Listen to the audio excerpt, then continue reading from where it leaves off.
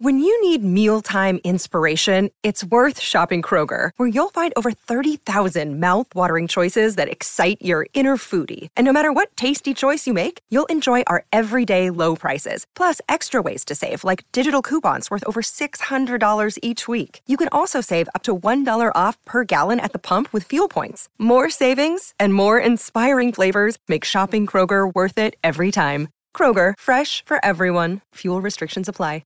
Jewelry isn't a gift you give just once. It's a way to remind your loved one of a beautiful moment every time they see it. Blue Nile can help you find the gift that says how you feel and says it beautifully, with expert guidance and a wide assortment of jewelry of the highest quality at the best price. Go to BlueNile.com and experience the convenience of shopping Blue Nile, the original online jeweler since 1999. That's BlueNile.com to find the perfect jewelry gift for any occasion. BlueNile.com.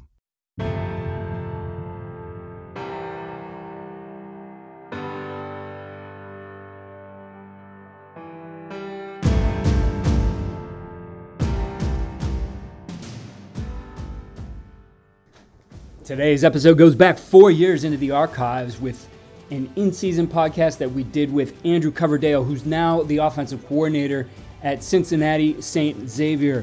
And Cincinnati St. Xavier won the state championship in his first year there. They've been a perennial powerhouse in Ohio under head coach Steve Specht. And Coach Coverdale in this one shares some great information with us. Definitely love talking football with him, and we'll look to have him back during the offseason.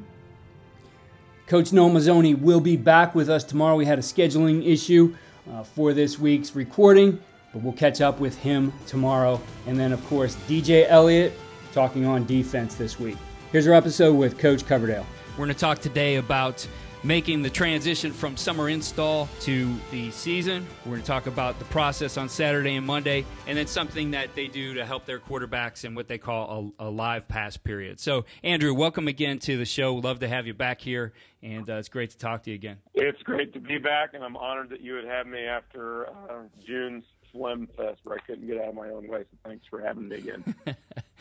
Well, as always, it's good to talk with you, Andrew, and let's get right into it and talk about some of the things that you do and how it's different. You know, summer install allows you to do a lot of things, and obviously you want to build in all your answers. You need to get some answers as to, you know, how you think your personnel is going to operate.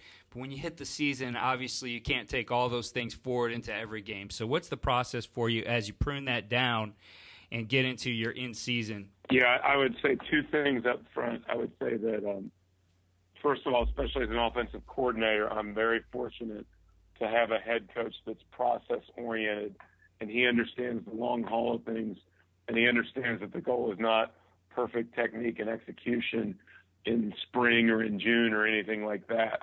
And so he's very patient as we kind of bombard our guys early. So he gives me a lot of freedom, and I'm really grateful for that, and I don't take it for granted. The second thing I would say is that, I guess in a sense, we kind of work backwards, because when we start putting our team together in spring ball, we really do assume that they're a blank slate, and we have a core system, and then we have an expanded core beyond that.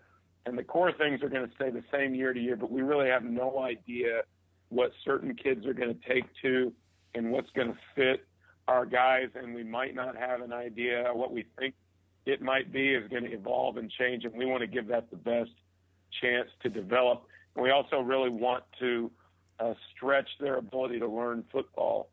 So June is going to be very stressful for our guys in terms of how much information they're confronted with, and it's going to be challenging for us as far as how well we can teach it and make it intuitive in terms of how they learn it, and keep working through mistakes and force very difficult scenarios onto them and force them to exercise their understanding of why we construct certain concepts certain ways.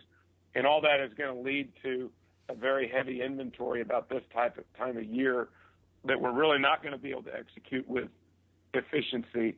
And it's not that we love bad execution, but we're actually going to take a start big and pare down approach in terms of sort of the 6-month calendar of our football, as opposed to start small and build up. We will run far less offense in our first game, in our fourth game, and in our seventh game than we have available to us right now, with the idea that some of the things that we're going to be discarding over the next few weeks because they don't fit or we can't execute them at the rate and tempo and precision that we want to execute them.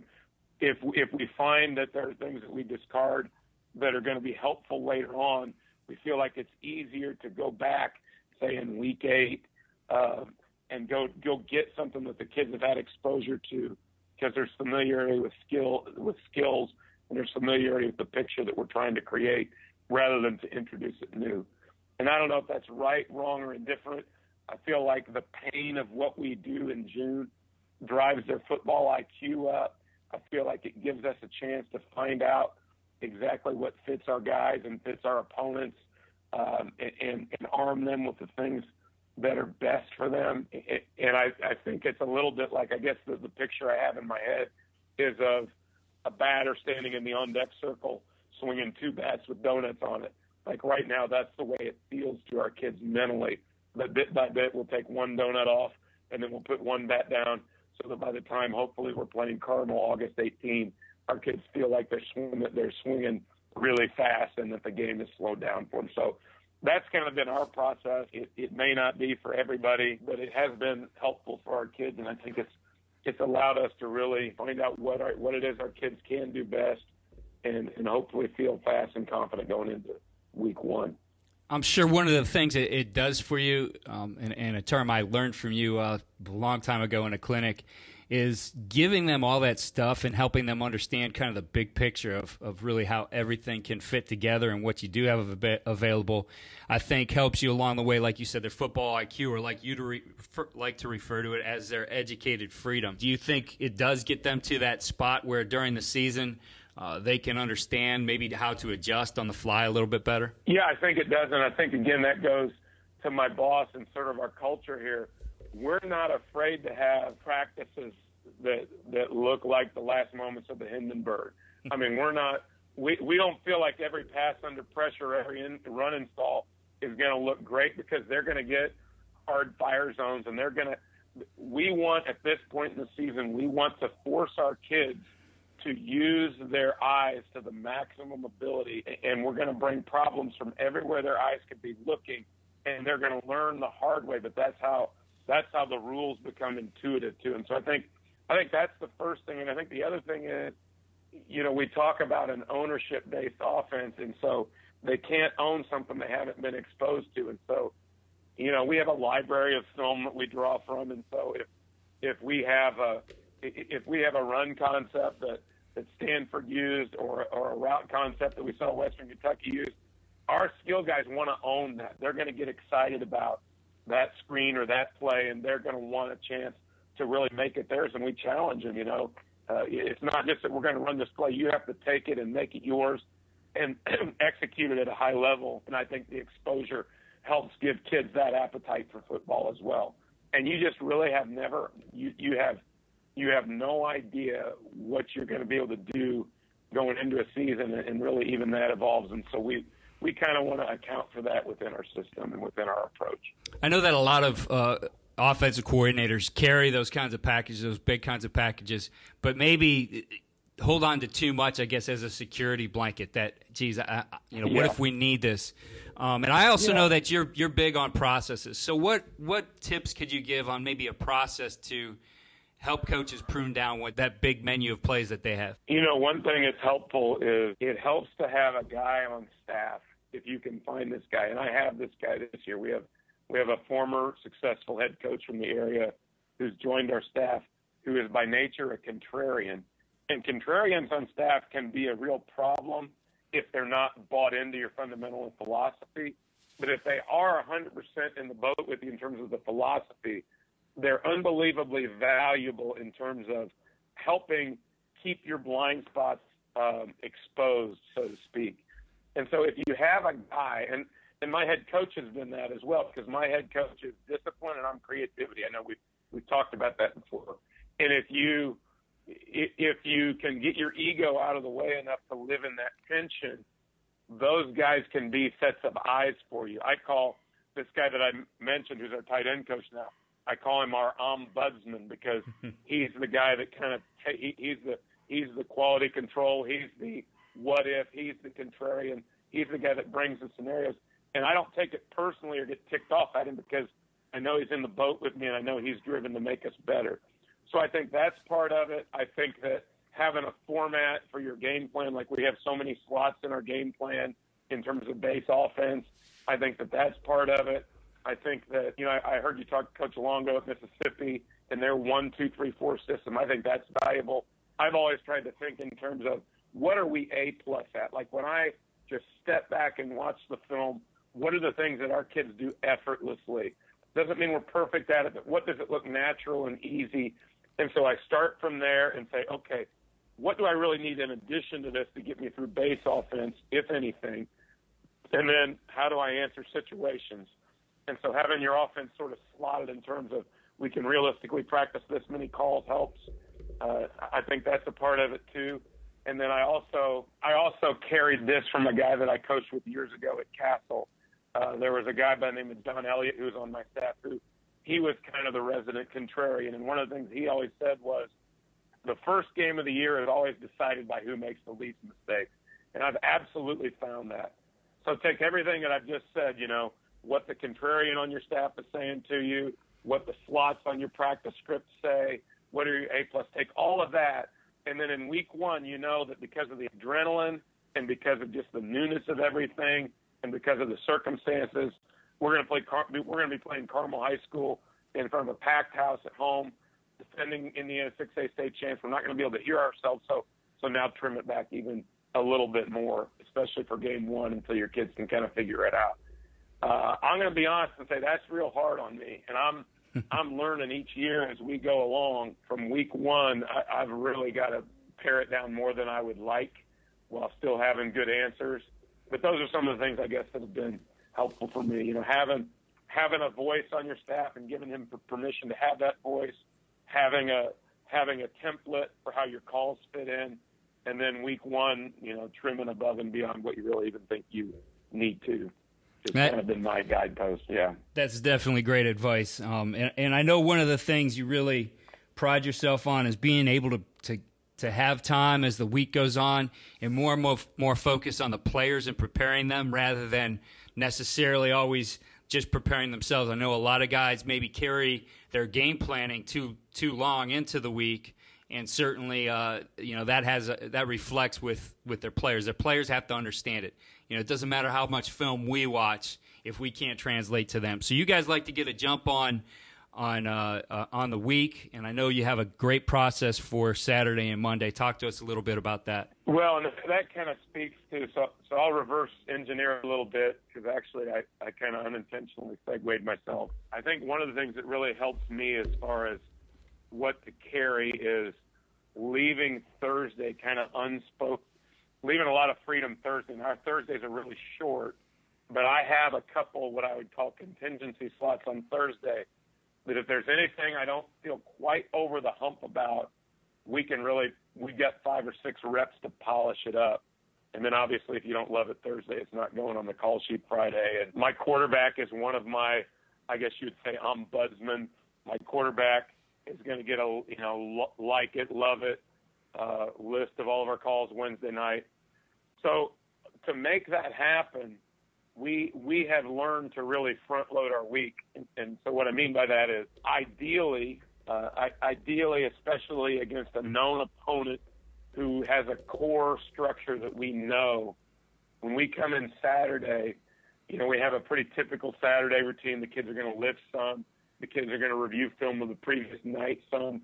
We're going to try to be strategic in that because you don't really have time to watch the whole game. So ideally our position coaches come in having watched the film.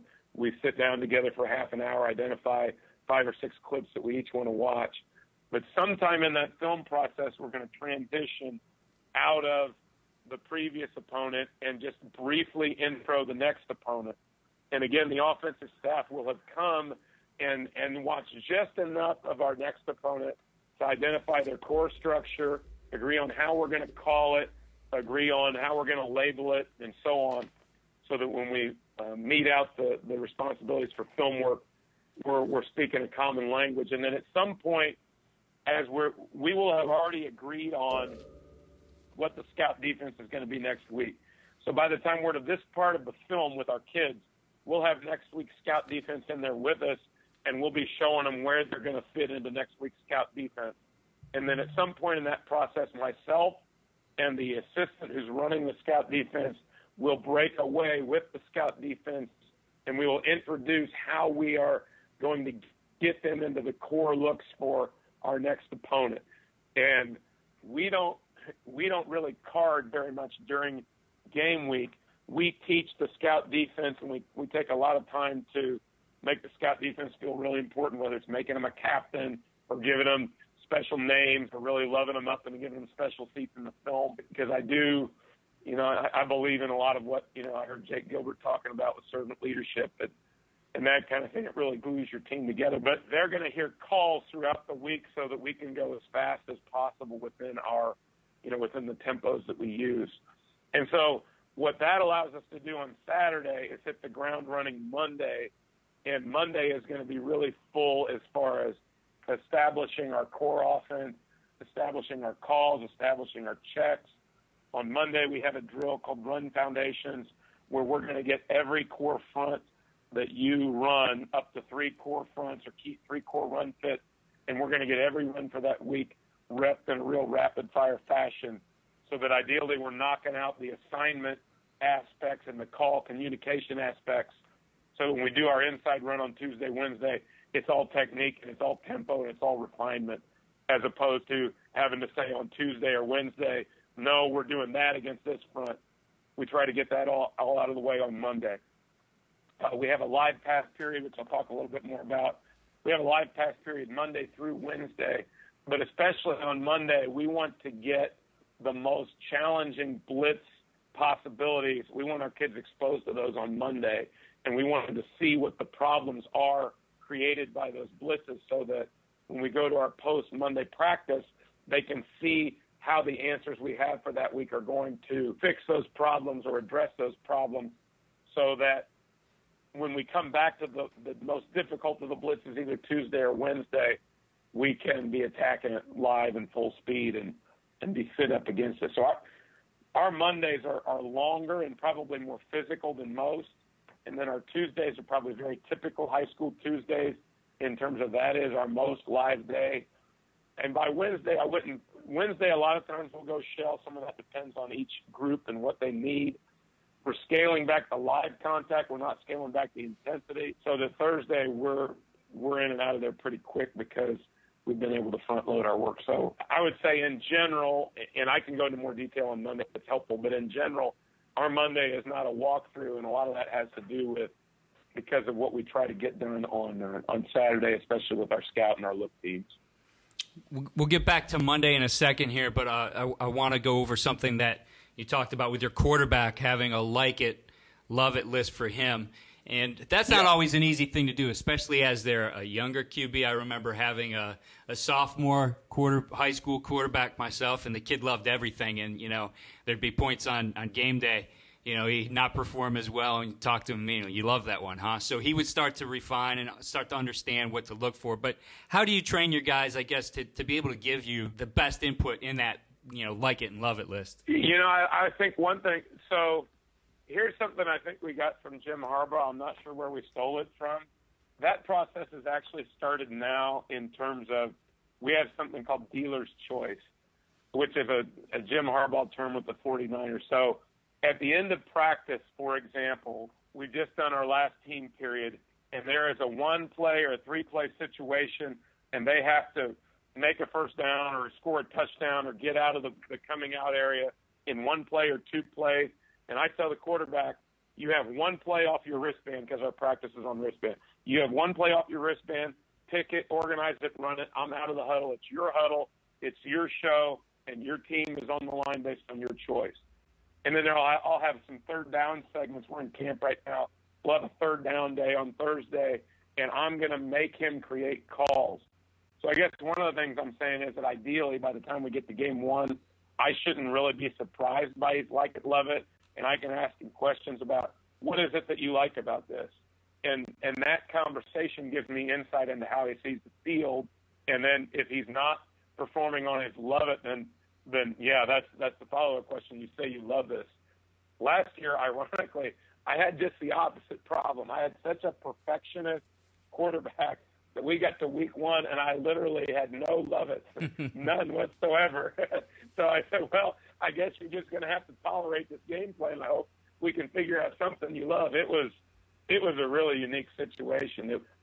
I guess what I'm saying is we're trying to build in ownership before we ever get to the season so that I'm not really surprised.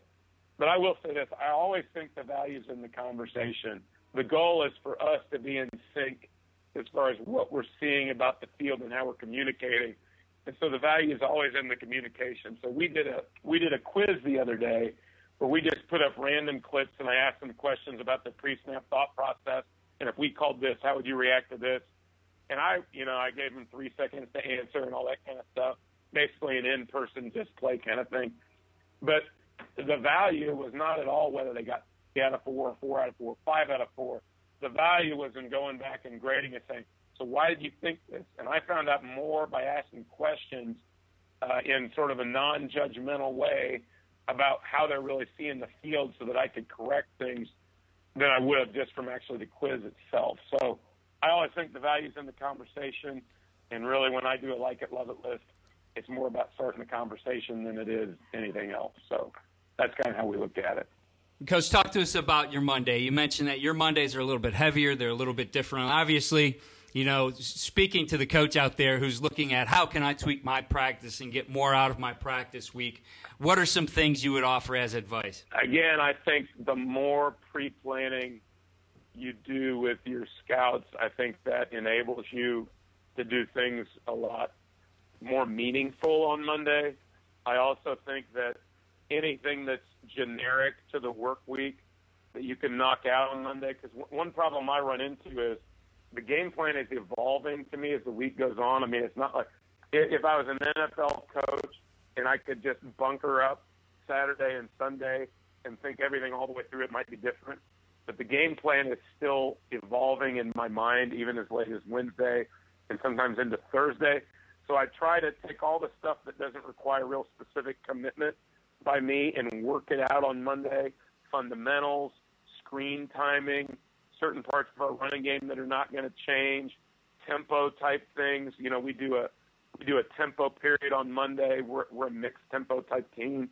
So anything that we're going to do tempo wise, we get that done on Monday. Base routes that are not going to change, we'll time those up. So anything that's foundational, I really want to front load that into the week on Monday so that Tuesday and Wednesday are as game plan specific as possible, and I've already got that good foundation built. I think exposing your guys to the toughest looks on Monday is incredibly valuable so that they can, fix those mistakes and see. That forces them to see the why of your plan when you show them those tough looks, those tough pressures, those tough issues.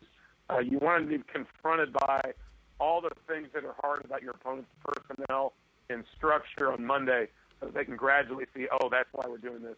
That's why we're doing this. So the other thing I would say about Monday, I think our run foundations, it's hard to kind of communicate on radio how we do it, but we basically, let's say that you're an odd team that usually slants to the field, sometimes slants to the boundary, and 20% of the time you get an under front. And those three things all have implications for our running game. Well, I'm going to have scouts aligned across the field, across the width of the field, one in an odd that slants one way, one in odd that slants the other, and one in an under front. And my offense is going to call a play, say wide zone, and we're going to run it against front one, then hustle up, run it against front two, hustle up, run it against front three, turn around, run the same play the opposite way 1, 2, 3 times. So we get exposure to all the communication and all the footwork and all those things that have to happen for all of our base runs against all those fronts so that part's knocked out. And I feel like that really frees us up to dial in on the rest of our running game the rest of the week. So those would be the things that I would say. Obviously, we're at an advantage because we platoon so we don't have to split a lot of time. Defense is doing their thing as well. But philosophically, it's been really good for us as we've evolved this thing. And finally, Coach, let's talk about that live pass period. We mentioned it a couple times already in this podcast, but you really feel that this is something that helps your quarterback and how he operates in the pocket. Talk to us about how you work this period. You know, we're not a gigantic drop back passing team, and so I think there are a lot of other coaches who are committed to dropping back and throwing it a lot that could probably speak to this better than I can. I guess for us and the mix that we want to have, maybe this isn't true of everybody, but I just think drop back passing in high school can be such a challenge because drop back pass protection is such a difficult skill. And not only is that maybe the most difficult skill, but especially a quarterback learning to execute all the reads and all the miniature escapes and have the pocket presence to execute that from within the pocket. That to me is just incredibly challenging. And I've had it derail entire years when I had a quarterback that could spin it like $1 million in 7-on-7 who couldn't function within that world, especially when pressure's being brought. And so the development of the live pass period has been important to us because so we started like everybody else. We just said, okay, we're going to have their blitzes and we'll snap it to somebody and it's a blitz pickup period. And then we thought, okay, well, that's great. But what if we actually had in that environment a quarterback there to drop back and throw to a stationary receiver so he had to get the feel of throwing from that pocket. And so that was good. That was better. But then that's not even realistic in terms of transferring because everything that you're asking a quarterback to do has to be integrated or it's really at some point not going to transfer. And so we've evolved it to where we may not have all 11 guys. We may or we may not. We may not have all 11 guys involved in the period, but we're going to have multiple receivers and we're going to have some kind of trigger where a quarterback has to not only take his drop and potentially escape, because we're not winning every play in these drills now. We're just not, even against scouts. But he has to execute where he's looking in the correct way, in the correct rhythm of his feet, make a correct decision, even if it's only one decision, based on what happens, and operate within the rhythm of his feet and possible escape and still make a throw. And that, to me, has accelerated our development. And also understanding that takes time, and our kids got bought into the fact we're going to have some live pass periods that look like a train wreck. But in that process, we're getting better and better and better, so that late in the season, when you really do have to throw on 3rd and 9, and you do have to hold up against a really well thought out fire zone with guys all around you and hold your eyes down the field, that hopefully by November and December you're able to do those things at a relatively proficient rate when you need to. And so that's been really important for our development. I think it's all important in the passing. I think all the drills you do, the routes on air, all that's important. But being able to have a period where not only the protection part for your linemen and backs, but also the quarterback operating in a transferable way within that environment, that's been very important. I don't think it's secret sauce or anything, but like as I've looked at the things that are hard about high school offense, I've kind of identified that as number one, and that period has helped us quite a bit. Well, speaking of secret sauce, Andrew, what would be the one thing that you would say that you do in season that gives your team the winning edge? I think the biggest thing is that my head coach, because he's been around it enough, has a sense of how, everybody talks about having multiple seasons. In the NFL they divide it into 4. In high school we typically divide it into 3 in terms of our early season and then our middle sort of district season and then the playoffs. And so having a sense of where we should be in each of those seasons and what those things demand of our kids in terms of their overall development, and having, I guess as Stephen Covey would say, having the end in mind. And so we're not trying, for example, to have a playoff offense in week 5. We're trying to take the necessary step of development in a 15-week process to get us there. And I think having a head coach that understands the length of that process and knowing that, who we are right now in July may or may not resemble at all who we are in November. and just continuing to plug that process and continuing to develop competition so that kids, I guess along with that, I would say continued competition for spots. And the depth, we have some unique advantages. We're a private school. We have depth that other guys don't have. And so we're certainly mindful of that. But I can't tell you how many times, because of the way we try to develop our kids in season, that we've had a guy who was playing Monday night JV ball the first 2 weeks of the season develop, push his way up the depth chart because of the competition and opportunities in practice, and then eventually make big plays for us in the playoffs that we never expected. That happens pretty regularly around here, and I think that's because of our head coach's understanding of the big picture and how he translates that to the staff and how we approach our work. Well, Andrew, as always, I appreciate your time. It was great talking ball with you. Best of luck to you as you guys progress through this season, and we'll be looking for what you're doing in December. Thanks, Keith. I appreciate it.